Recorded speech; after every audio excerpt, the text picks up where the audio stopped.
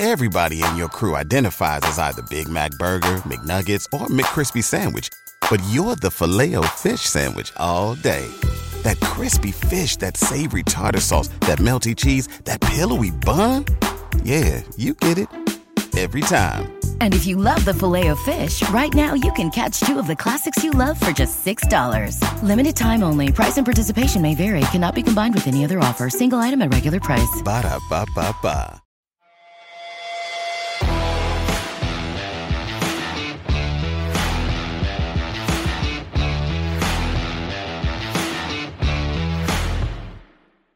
Islanders country, hello. This is the Eyes on Isles podcast, powered by the Fansided Sports Network. I'm your host, Joe Bono, and author of New York Islanders A to Z by the book, supports the Islanders Children's Foundation, and follow us on Twitter at IslesFix, where you can subscribe to our Monday through Friday Islanders newsletter.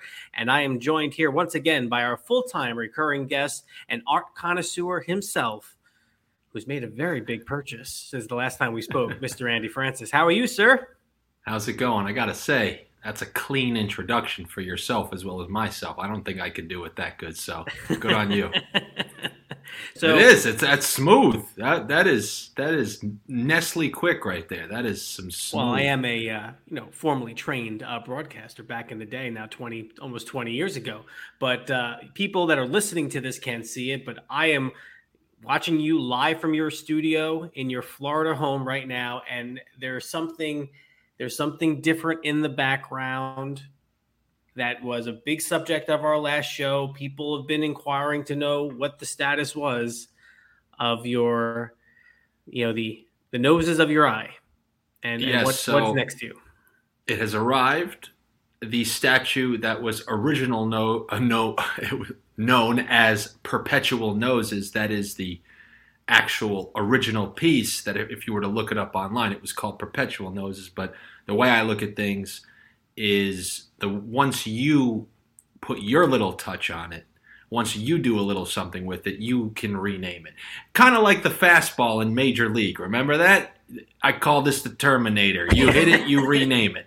And he goes, yeah, I call that the shit eater. Well, I've put my touch on the Perpetual Noses, and now it's called something that I like to say when I tell people to enjoy their weekends, if they've had a good couple of days with picks and they have a couple extra shekels in their pockets, I say enjoy the fruits of your sniff. So this is called the fruits of my sniff.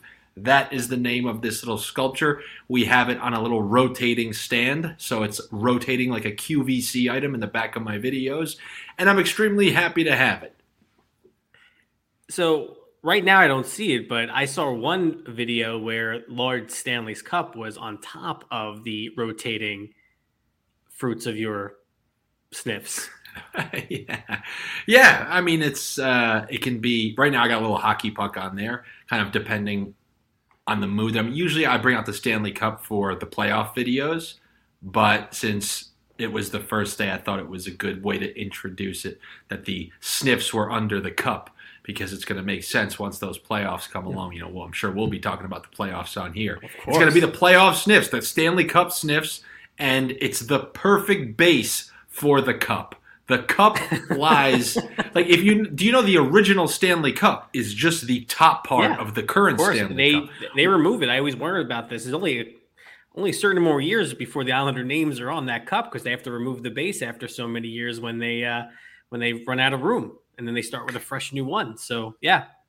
Yes, so it originally was just that top part of the cup, and then they built underneath it. Well, now this is just a continuation of that concept. Now you have the Stanley Cup up top, then the base that they continued to build, and that lies on the foundation of the sniffs that are going to be underneath it. And I can't think of anything less interesting for your users to listen to than me going on about this nose statue that I have sitting to my right. So how about we talk about a little something that they came here for called those New York Islanders? Yeah, no. Well, first off, I just want to say the Major League 2 reference at the start of the show just made my day with the Ricky Vaughn Terminator. It's like Bob Uecker, Eliminator line to left, the base hit. He used to crack Crack me up.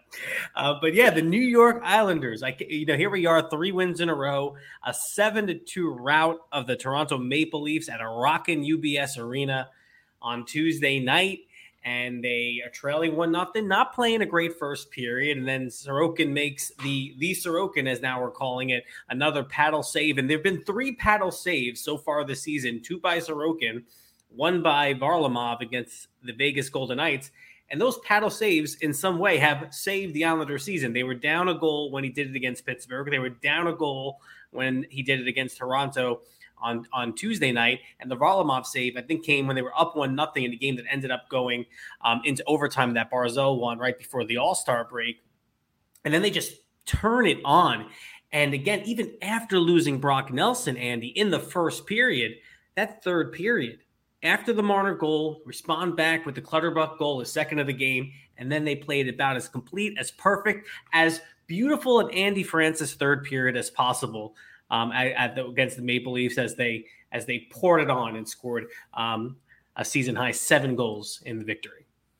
Well, when I look at a game like that, many times people are left with that great taste in their mouth because you see a third period like that where you pull away and you're seeing all those goals and you say, what a complete Islanders victory. But what made that victory, that absurd save that you're referencing, that's a 1-0 Leafs game, and the Leafs thoroughly controlled the first period. If that second puck goes in, it's more likely than not we're not liking the result of that game. Because digging yourself out of a 2-0 hole means you have to take more chances offensively. You have to send defensemen a little more, and you leave yourself prone to the counter, which the Leafs are going to be absolutely filthy with, as you saw what that roster can do in moments. You saw Marner and you saw Nylander in moments doing what they do best. If that save doesn't happen, they're down 2-0, and that game could take a whole different feel. So it's great to see that a Sorokin performance, unlike we've seen so many times earlier this year, was not wasted. He came up with that huge save. They got the next goal. They turned the game around, and they won it by a clean, comfortable margin. But that was all made possible by that save and that first period that Sorokin was able to have. And, I wrote about it in the newsletter about, hey, listen, you're not going to make the playoffs just by winning the games you're supposed to win. You have to win games between now and the end of the year against teams that are ahead of you in the standings. And the Islanders do have some more of those coming up. And this was one game against Toronto where if you did lose it, it wasn't going to be the end of the world. But, man, to try to give yourself a little bit of breathing room and to stay ahead of teams like Florida that were nipping at your heels, it was a game at home that you really needed to win. And to do it in that fashion was the type of victory where you start pondering to say, maybe this top wild card all of a sudden that you talked about so much for weeks and weeks and weeks as really what's necessary to make any kind of a playoff run is now really in play, with them 3 points ahead of the Panthers and ahead of Pittsburgh that's now lost 4 in a row.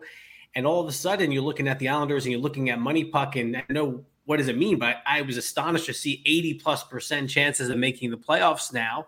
And that 7th spot with the vulnerabilities potentially with Carolina, given their big injury problems, it was a win now with 2 consecutive days off where you start to allow yourself to dream a little bit as to whether or not this team, provided they're healthy, and maybe if Barzal comes back and certainly Brock Nelson, can make a little bit more noise than we expected. Because we kind of went through these different phases of, they'll make the playoffs, it'll be an easy knockout for to the Bruins, and now maybe feeling a little bit different, a little bit more optimistic right now.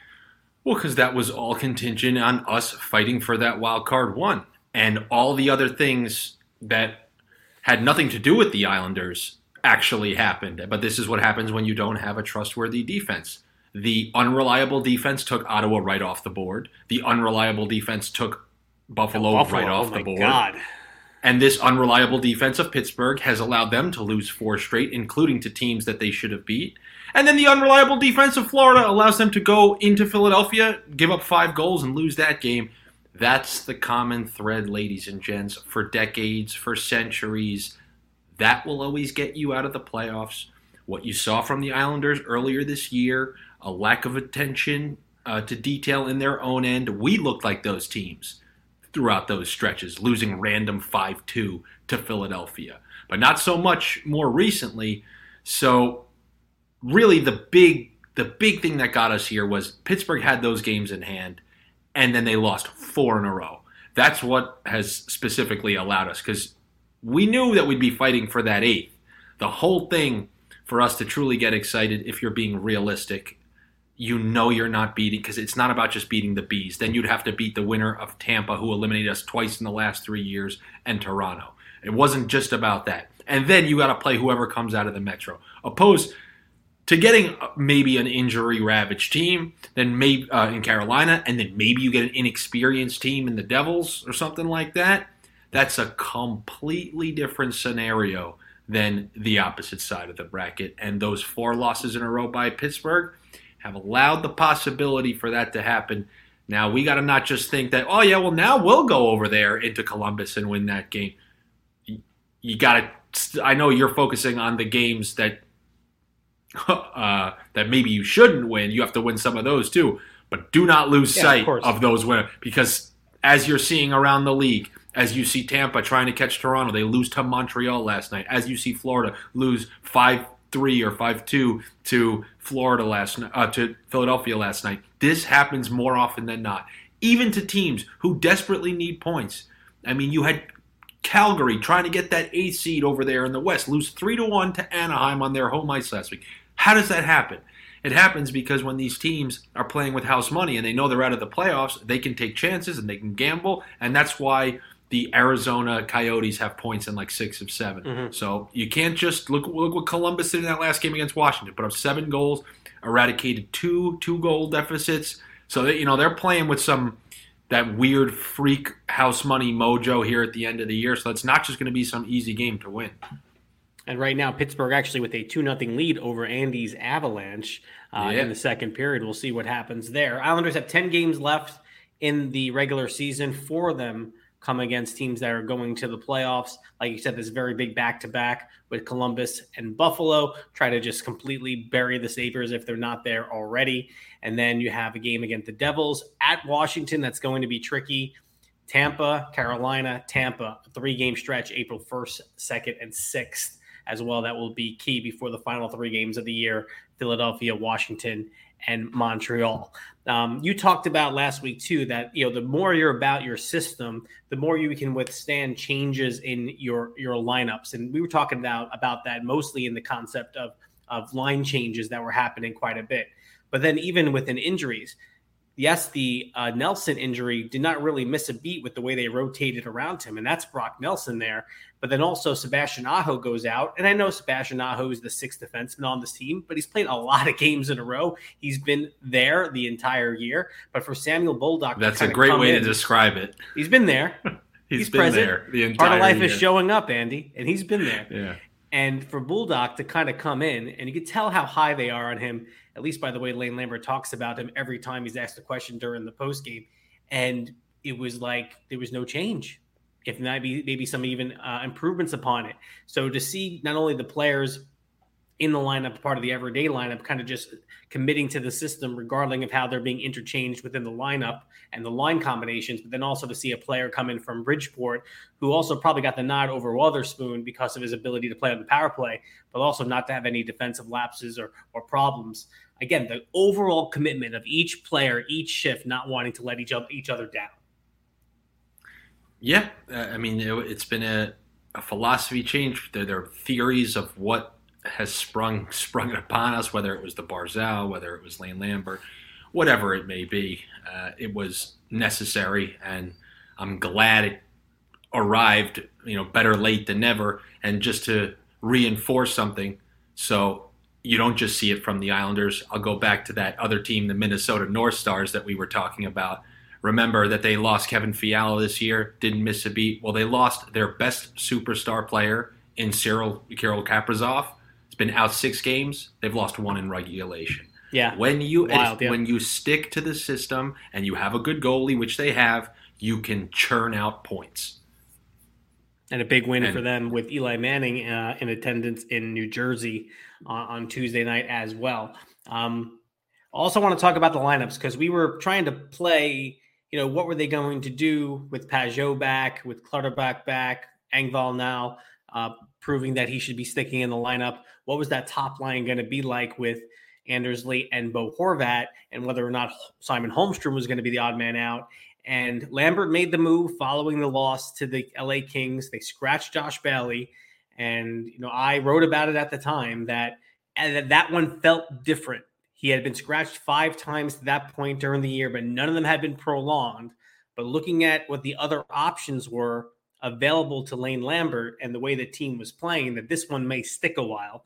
And now Josh Bailey's been a healthy scratch for 3 straight games, and obviously all 3 wins. And,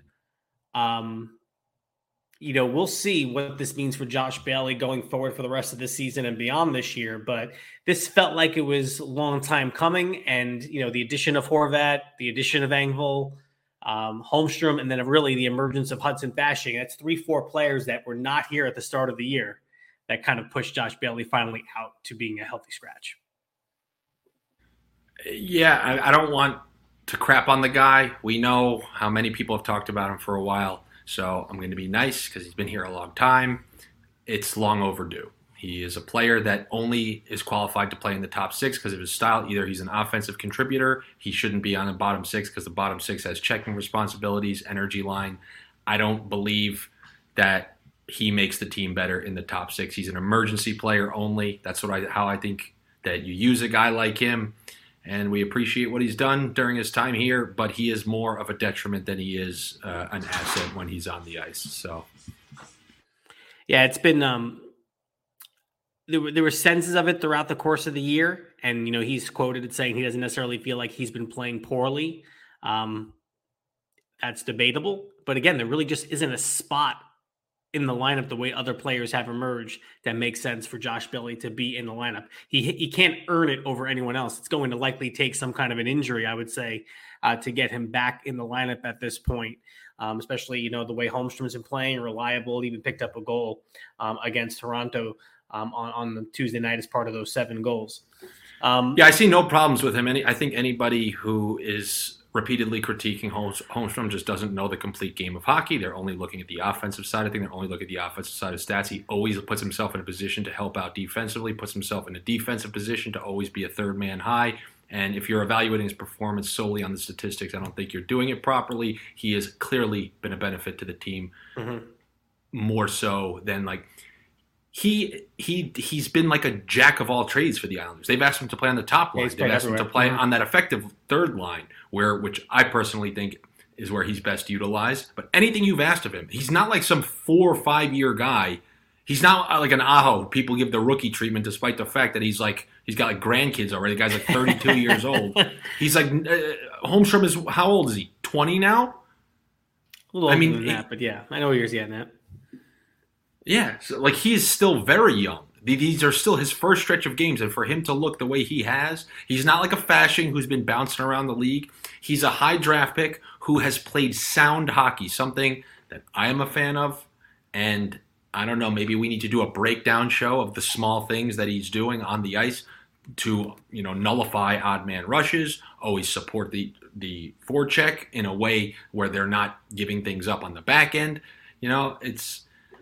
I think any sort of wanting to bench somebody like that, I think, is awful. I think somebody like him has had way more positives. But people see someone like Fasching crashing in, creating and they just equate that. Oh, look, I can tangibly see what he's doing. This is a good player, opposed to things away from the puck. And those are the types of things that Holmstrom's doing. And I don't really know what to tell you other than he's an asset. The same type of thing where people will critique Pajot for not having more points despite him having third-line responsibility to shut down the other team's top line. That's what he's doing. So if there's a shut down the other top center statistic, oh yeah, he scored a goal every single game.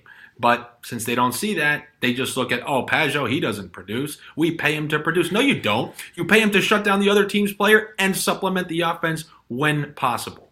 And he's been supplementing the offense since he got back, scoring a goal in his first game, although he wasn't very happy with how he played in Los Angeles. But then that really big shorthanded goal in San Jose to tie the game and send the Islanders on their way to 4-1. And that line right now is what a wonderful line that has become with him and Parise and Fasching.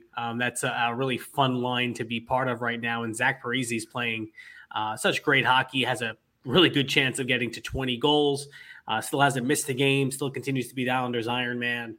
Just been wonderful to see. It would be wonderful to see if Bo Horvat can score. Now, I think Islander fans are at the same time understanding and aware of all the other things that he's doing well.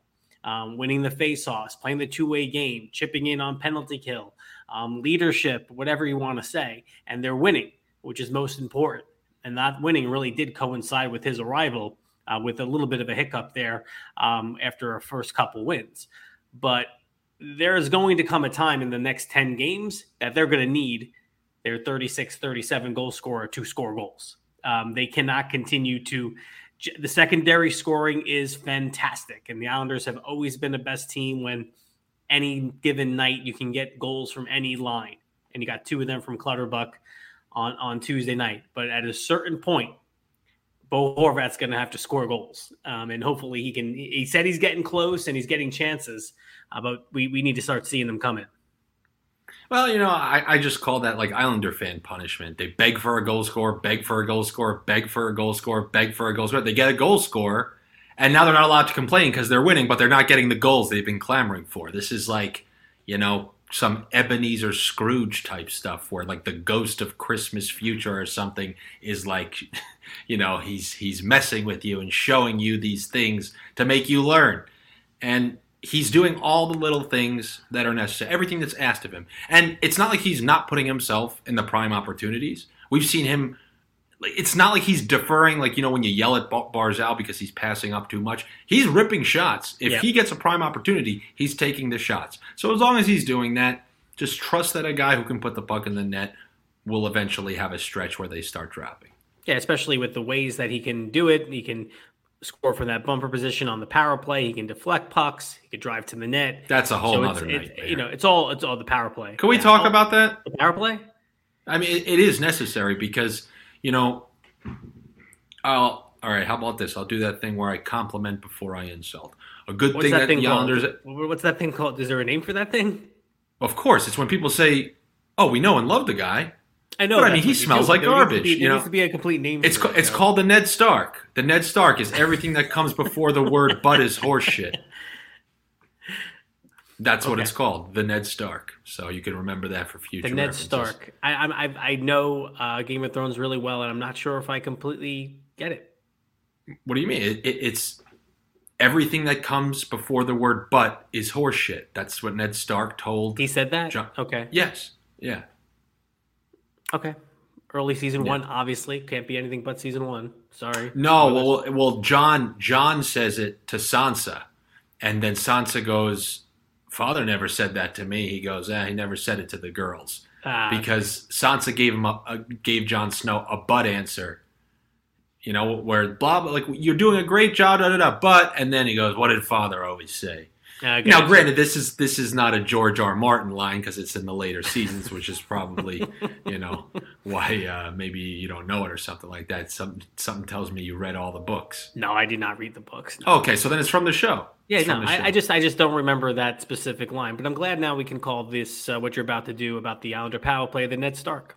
So it's not the power play. I'm going to compliment the team compliment and then for something for the playoffs. Something for the playoffs that is important.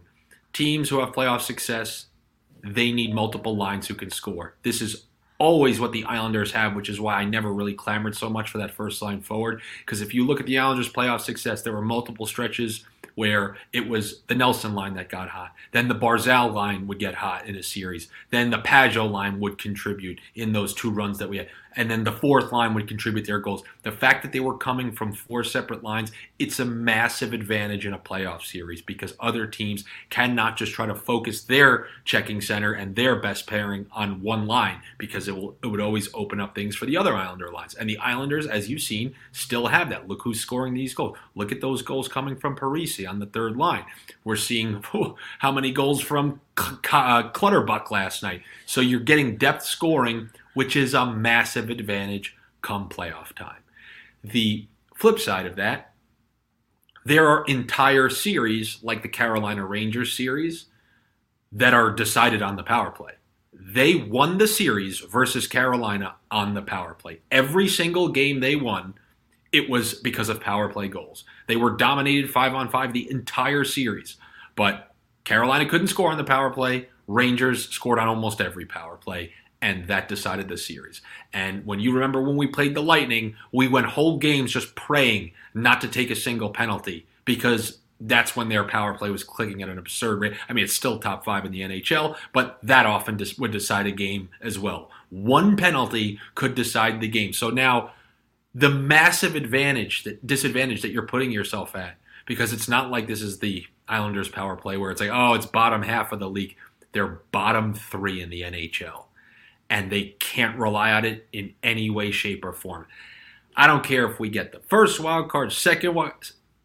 This has to be addressed, and this has to be fixed. And I could offer my particular suggestions, but what is that going to do? Is Lane Lambert going to listen to me?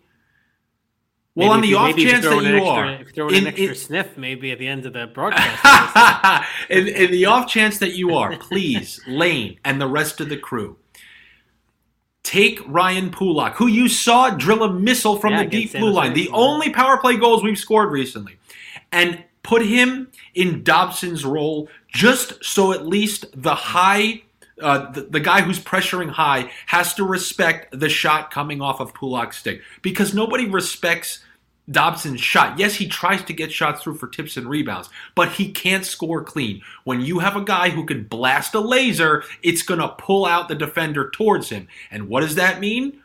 That now Palmieri's one-timer will open up because they will be scared of Pulock's one-timer coming from that side. So you have to have both of your shooters on the ice at the same time. Now, with Matt Barzal not available, you're going to need somebody to distribute it to those two. In my calculation, since we got rid of Bavilla because he was our second best passer, believe it or not, you're looking at somebody like Pajot playing on the right side of the power play, dishing it off to those two guys.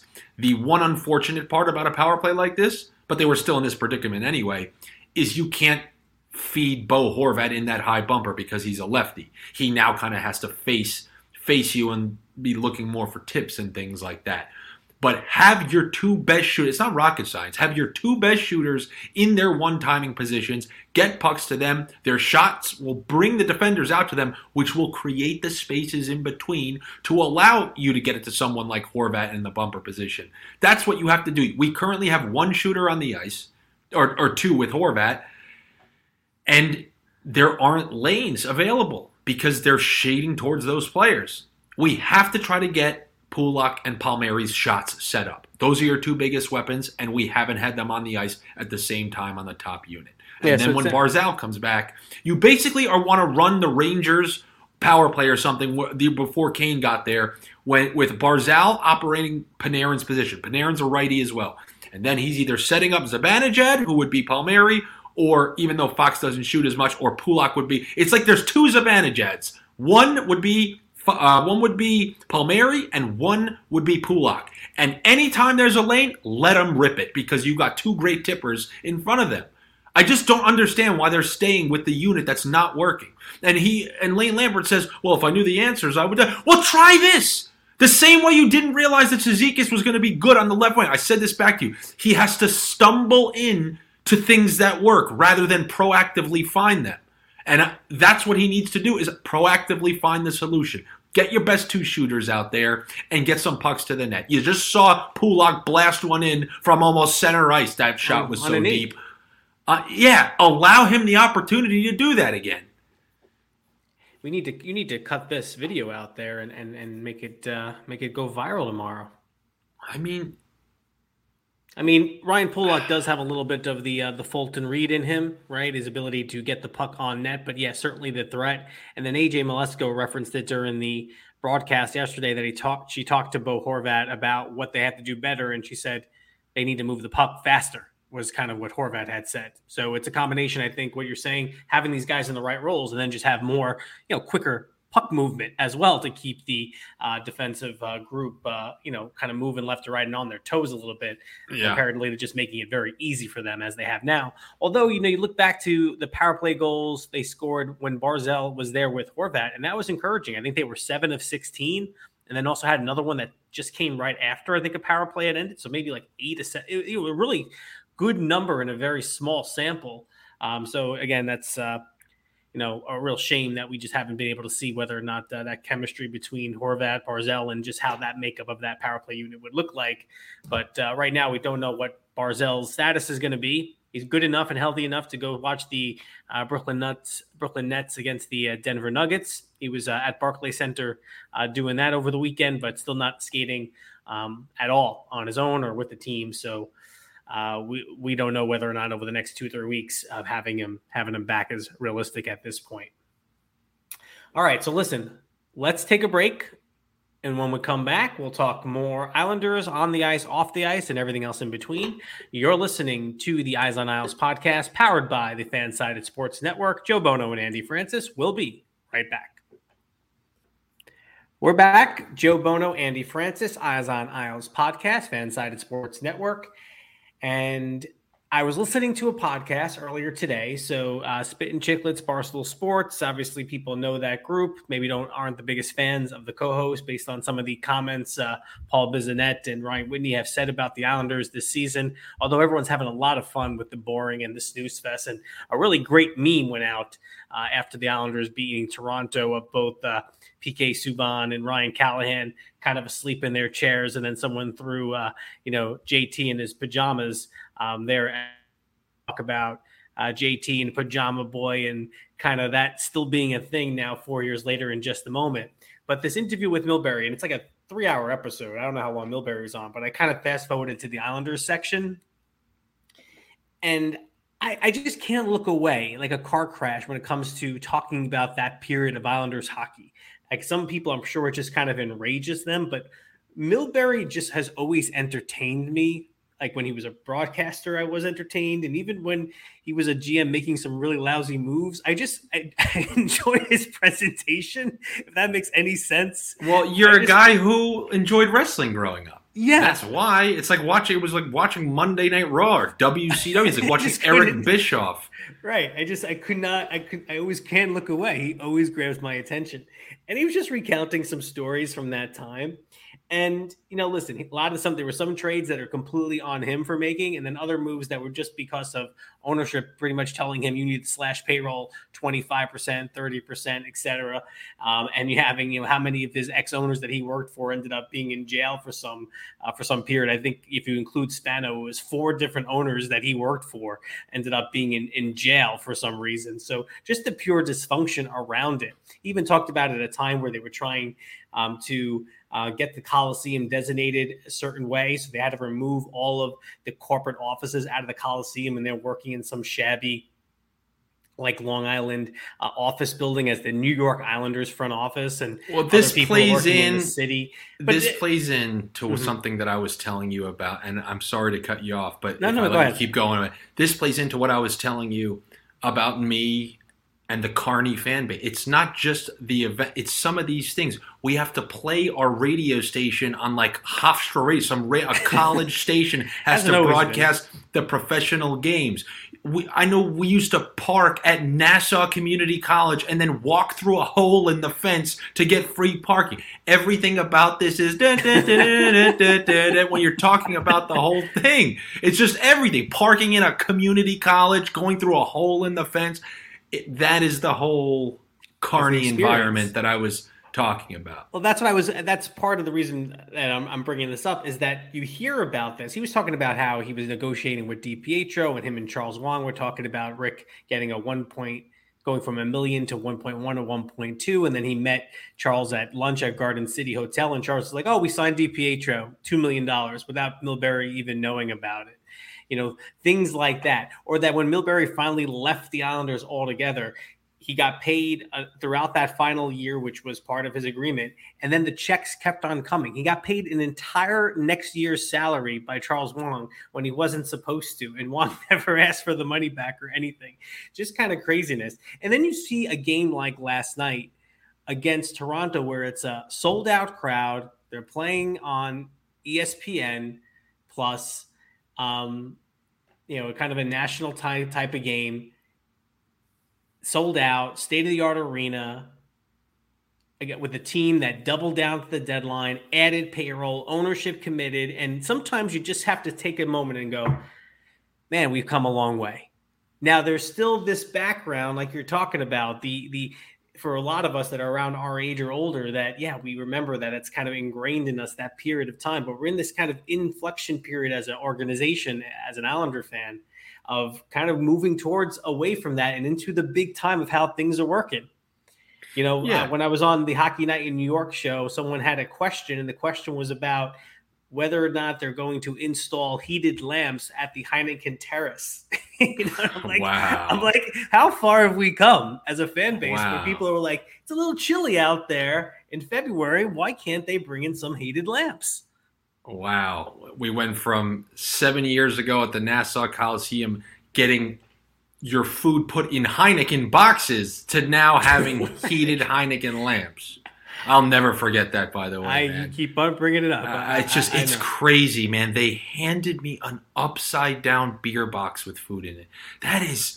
What is that? Well, I told the story on the show that, I was there for Tavares's game-winning goal in overtime, Game 3 against the Capitals, which was 17 seconds into overtime, whatever. Oh, yeah, I was there for that, yeah. And, the period ended and everyone ran out because you had to go to the bathroom perhaps. And the porta potties were outside. So they knew that you wouldn't be able to handle a sold out crowd with the men's bathroom. So they had lines of porta potties outside. So you walked outside of an arena, stood on line in the sunshine in the afternoon in April in Long Island, went to the bathroom in the parking lot, and then went back in to get to your seat. So again, sometimes there's going to be a point where we're going to kind of forget how it was. But then hearing about how things were in the late 90s and even early 2000s when they were even making the playoffs, but still how dysfunctional they were, with the Neil Smith and the Garth Snow, and then the board of governors with LaFontaine and Brian Trottier running the team as a conglomerate with a group of 5, key. We've come a long way. And moments like last night, I think you gotta savor and take a step back and go, this is pretty cool where the franchise is right now. This is not the best of times ever, certainly, because of the dynasty, but these are pretty good times right now. Yeah, absolutely. If you can look at things on a macro level, you could zoom out and look at things in 10-year stretches. Absolutely. After they drafted Tavares and they at least had a franchise player.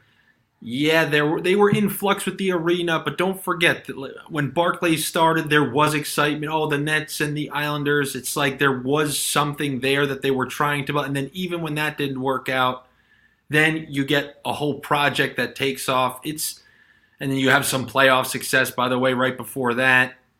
It is slowly, you forget. It's like getting taller or something. And you have a bunch of kids when you're charting that height on the wall. I know I haven't done that yet. Every single Christmas, start of the year, I'm like, I'm going to start doing that, and I forget. Next year. But regardless, or even if you're looking at your hair grow or something, you don't notice it in the mirror every day, and then all of a sudden, 6 months later, there it is. And it's the same type of thing with these incremental gains in terms of the quality of your organization or the reputation of your organization. The seriousness of the organization. Yeah. It's a serious organization now, and not just in terms of whether or not they're a serious contender to win or make a run in the playoffs.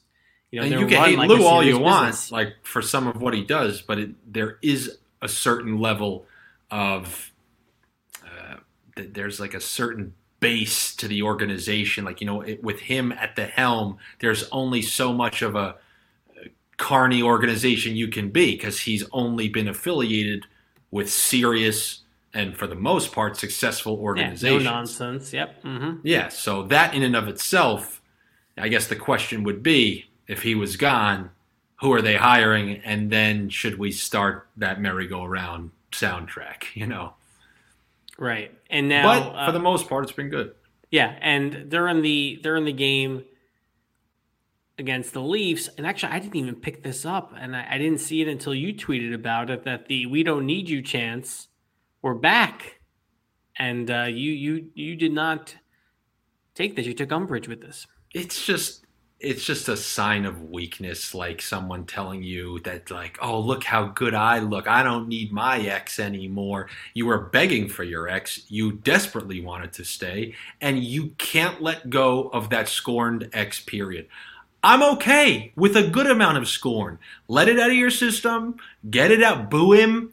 Have all the cardboard cutouts. You can be as nasty as you want.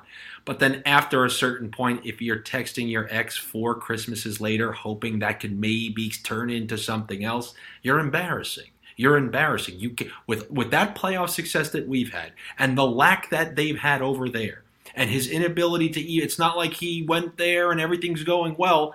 Everything's went the way you would have hoped. So that's it. Let it go after that point.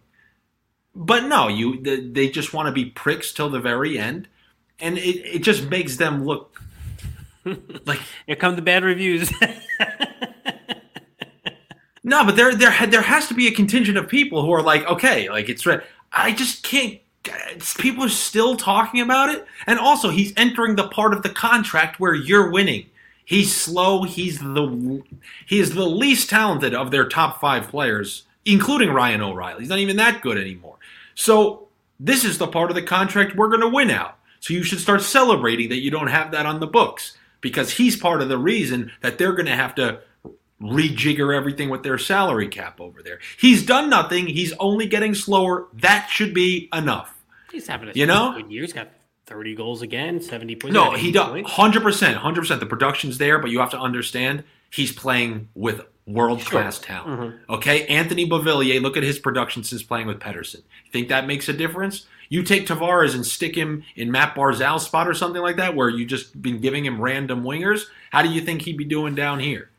Yeah, he wouldn't be putting up the Tavares numbers that he put up with the Islanders when he had to prop up other players. Listen, I was in the arena February 29th, 2019.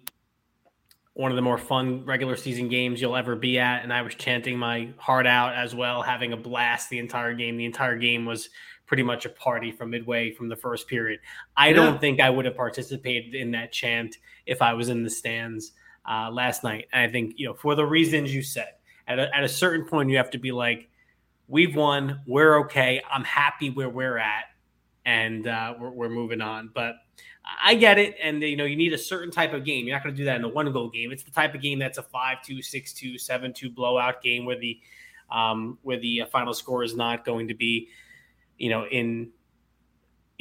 of consequence. That kind of stuff can happen, and we hadn't heard it in a lot of recent home games because there really wasn't an opportunity to do it. This was the first time, and it came back. So, where they care about hockey a lot in Calgary. I have news for you. They care about it more than Long Island. They do. They do, because you Long Islanders, you have your Mets, and you have something other than me, who it's really only the Islanders, and I have no allegiance to any other New York teams or any other teams in general. It's all Preston on the Islanders like a bunch of poker chips. They care about the Flames more in Calgary than we care about the Islanders. And you can say no, but it's just not the case. They live, breathe, and die. Go look at where Calgary... I know you think you know where Calgary is.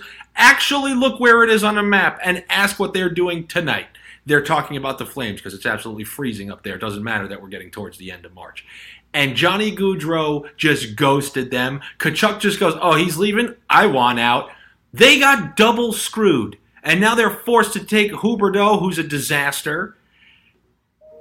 And what do they do? What do they do when they show his video package? They cheer Johnny Gaudreau up there. Now, am I asking you to do that? I'm a petty prick too. But I get it out of my system. Once I really iron it out, that's it. All right, you screwed me, I screwed you, I booed you, I have a cardboard cutout of you in pajamas, we're even. But no, it's like, I don't get it, man. Enough is enough, okay? Let it go.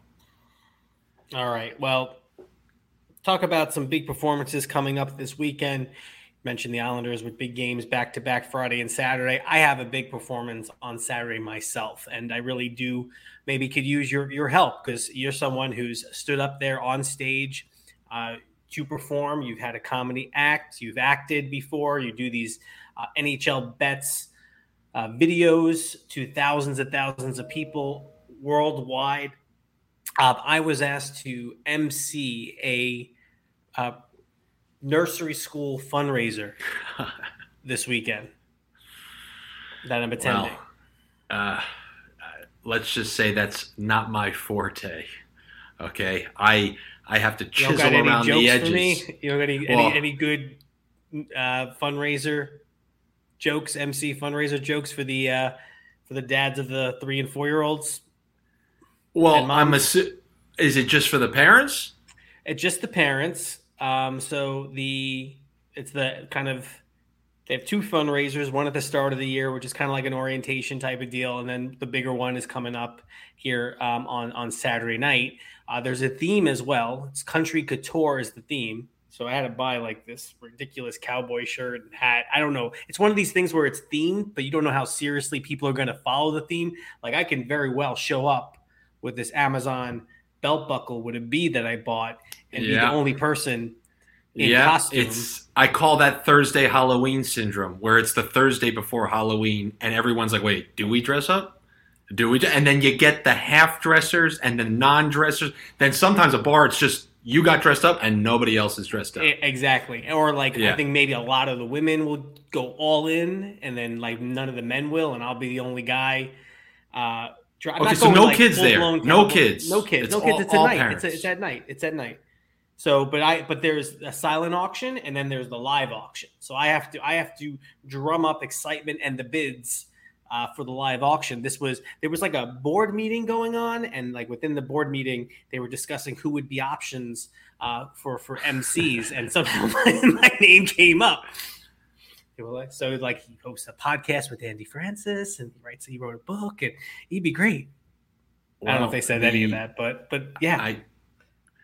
So I guess during the auction, I guess maybe one of the first things I would ask, like, all right, so the first thing we have to auction for you guys is a night away from the kids. What are we going to start this bidding at or whatever? I would include something about, because this event got everybody away from the kids, right? Correct? Like there's no babysitters available in the town.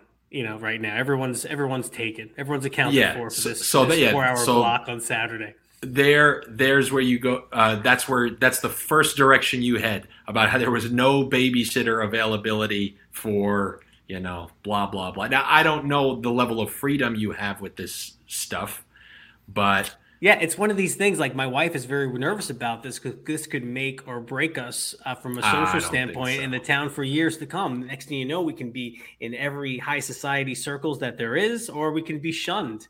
And he just did such an awful job. So I can play it very safe. So what is this for? What kind of place? It's my daughter's school. So this is your daughter. Okay. Yeah. So and they gave me the I have the live auction items. So I have those now. So I can start in my head starting to think about what I can go. And it's everything from like a very premier parking space in the school to like Jet Giant tickets for next season, like the Jet versus the Giant game, like 25-yard line, like primo seats, things like that, wine tastings. I can play it very, very straight. I can just literally be enthusiastic, pronounce my words, have a voice that carries over everyone else, and just stick things very close to the vest, or I can take some chances. And I'm not really sure which way I'm going yet. Just like a fight, put out the jab first.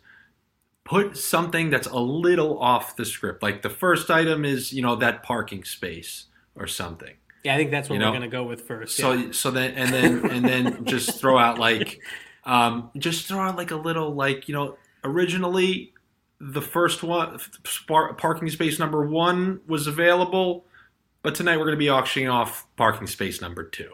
Something like that, like suggesting that you just something to just see if it's a no nonsense crowd.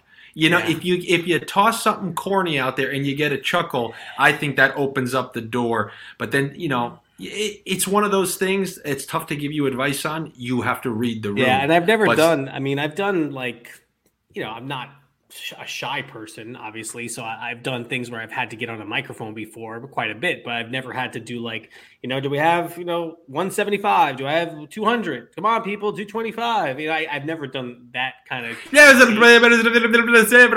I was looking up some, like, the first thing I found when they told me about this, I was looking up some, like, I actually Googled like auctioneer jokes, like on Google, and like there was some really bad ones. You can't.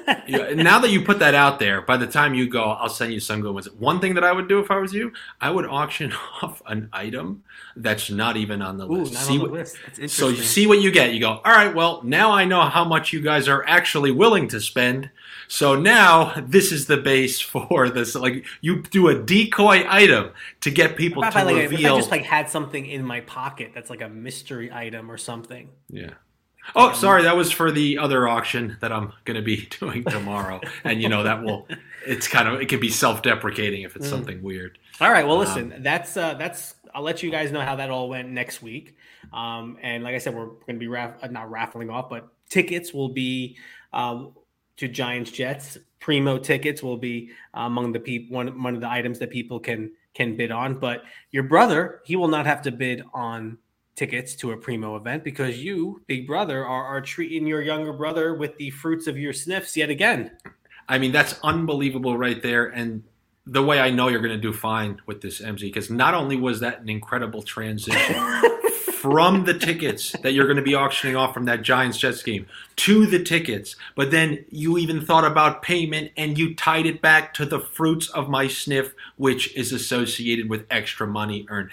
That is just a fantastic job. I don't care what schooling you took 20 years ago. That's like a pro comedian tying back the act to something from the beginning of their show. And you didn't know what we're talking about. You did it all on the fly while we were in mid-conversation.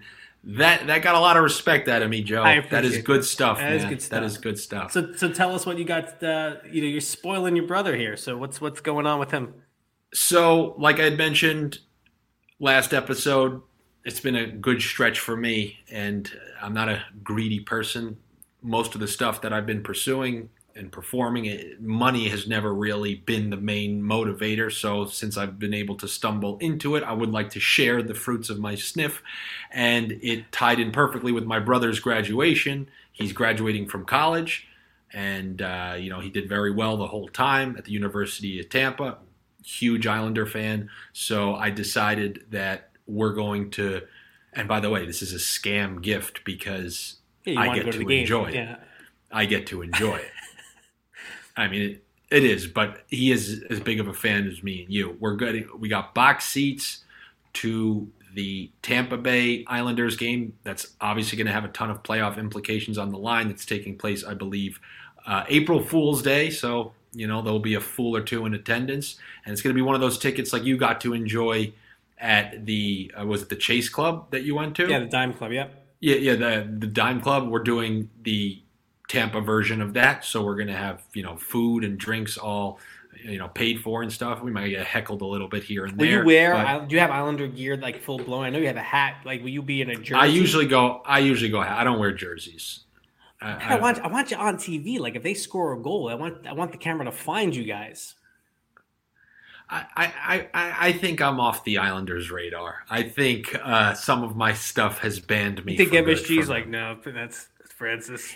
If you even think about me being on MSG, it took the Rangers people to approach me to talk about the bad Santas, not the Islanders. I had to make it on in my Islanders jersey by going through the Rangers. I think you got to wear the Islander jersey. I want a big goal. I want a Ryan Pulock power play goal set up by JG Pageau and Kyle Palmieri, and then they just pan to you. And you're like, well, don't forget. You look at the camera, you're like, I told you, Lane. Well, don't forget. Well, you never know. If Barzal's back in that time, he'll be setting them up. But don't forget Game 1 of the Eastern Conference Final, Pulock sending in an absolute bomb past Vasilevsky, and then 2 goals against Vasilevsky the year before that in the playoffs. Where on the power play? Where in the one-timer position that apparently people think because he missed the net a few times, he doesn't have over a dozen power play goals. That missed the net thing has just been, it's come out of thin air. Because if I can show you 12 one-timer goals from the power play from a guy, then he doesn't miss the net that much. If he's got to, you can't show me 12 one-timer goals from anybody else on the Islanders. So why does the one guy we have who can blast them in consistently, even semi-consistently, why is he getting 20 seconds of power play time? Nobody knows. But remember, Lane said if we had the answers, we'd do it. But, apparently not. However, I hope to see Pulock on that top power play in that game as well. I feel like we're gonna will that to the universe. I know. Let's do it. Maybe we'll see what the astrology reports say on April 1st for the Leapers. Oh, yeah. Andy, right? Listen, I know somebody. One-timers and power play goals are in your future. I know somebody with some tie to the organization. You might be listening right now. I don't care what kind of practice coach intern you are. Whisper over to somebody and say, hey, in the practice, do me a favor. Roll out Pulock with that top unit just for a little. Just let it. I don't need any credit. I just want the Islanders to win. And if I see them continue to do what they're doing on the power play, I'm going to be sick. At least just quench my thirst. Allow it to give it 5 games together with that unit. Please do that if you're listening to me. You can be one of those lookers, not likers. That's half the people on my social media. Everyone looks, nobody likes. But I check those views, and they're looking. So if you're listening, pass the message along, okay? Very good. And one last thing for me as I look at the fruits of your sniffs, they're rotating over your right shoulder right now. I was just listening to I was also listening to parts of a Talking Isles podcast they did with Brian Trottier. I'm not sure if it was recorded a long time ago, but they published it again earlier today. And he talked about how he wanted this one night with the Stanley Cup, and that it was the day before the parade, and it was in Bill Torrey's office, and Trottier asked to take it back home with him. And he made sure that he put it like on his nightstand. He opened up his windows and the blinds to make sure that when he woke up in the morning, the sun would be hitting it. It would be glistening, and it would be the first thing he saw. So I was wondering if you do the same with your noses, or does it stay in that position all day long? Does it come to bed with you? No, it doesn't go to bed with me. I need it here. Like, it's almost like Paul Bear holding the urn for the Undertaker I'm looking at this camera. Yes. You're not the only one who can think on the fly. And I look at this thing and I need some inspiration for a sniff. I need it right here next to me because this is where I do the videos. It doesn't need to be all moving around. This is my urn. It stays right here. And when I need it, it's there for me. So cool. I wonder if there's a way to cover it up and then remove, we'll go all the way back to Major League. Like, you can remove the pieces with every winning sniff, and then the whole thing. I'm going to tinker with it. The whole with thing is some mini sunglasses on the nose. You can treat each nose as its own thing. But I see what you're saying. How many actual noses are on? Have you counted them? I haven't, but it's almost, I'd say almost 10 per row. So you're looking at 10, 20, 30, 40, 50, about 60 of them. Wow. Impressive. That's about, $3-4 a nose? What you paid for it? That's great. Well, don't forget, there's only one left online. Only one. And it's currently, I believe, $1,600. So that's the new. Going up. So now we're looking at almost $50 a nose or something like that. All right, it costs more than a nose job to get the perpetual noses. All right, well, listen, this was a lot of fun as always. Big weekend coming up for the Islanders, Friday, Saturday, games against Columbus and Buffalo, and then a little bit of a tougher stretch, at least on paper, with the Devils, Capitals, and Lightning. Andy will be in attendance for that game on April 1st, and we'll talk soon after that. So for Mr. Andy Francis, I am Joe Bono. We will talk to you next time, Islanders Country. Good night.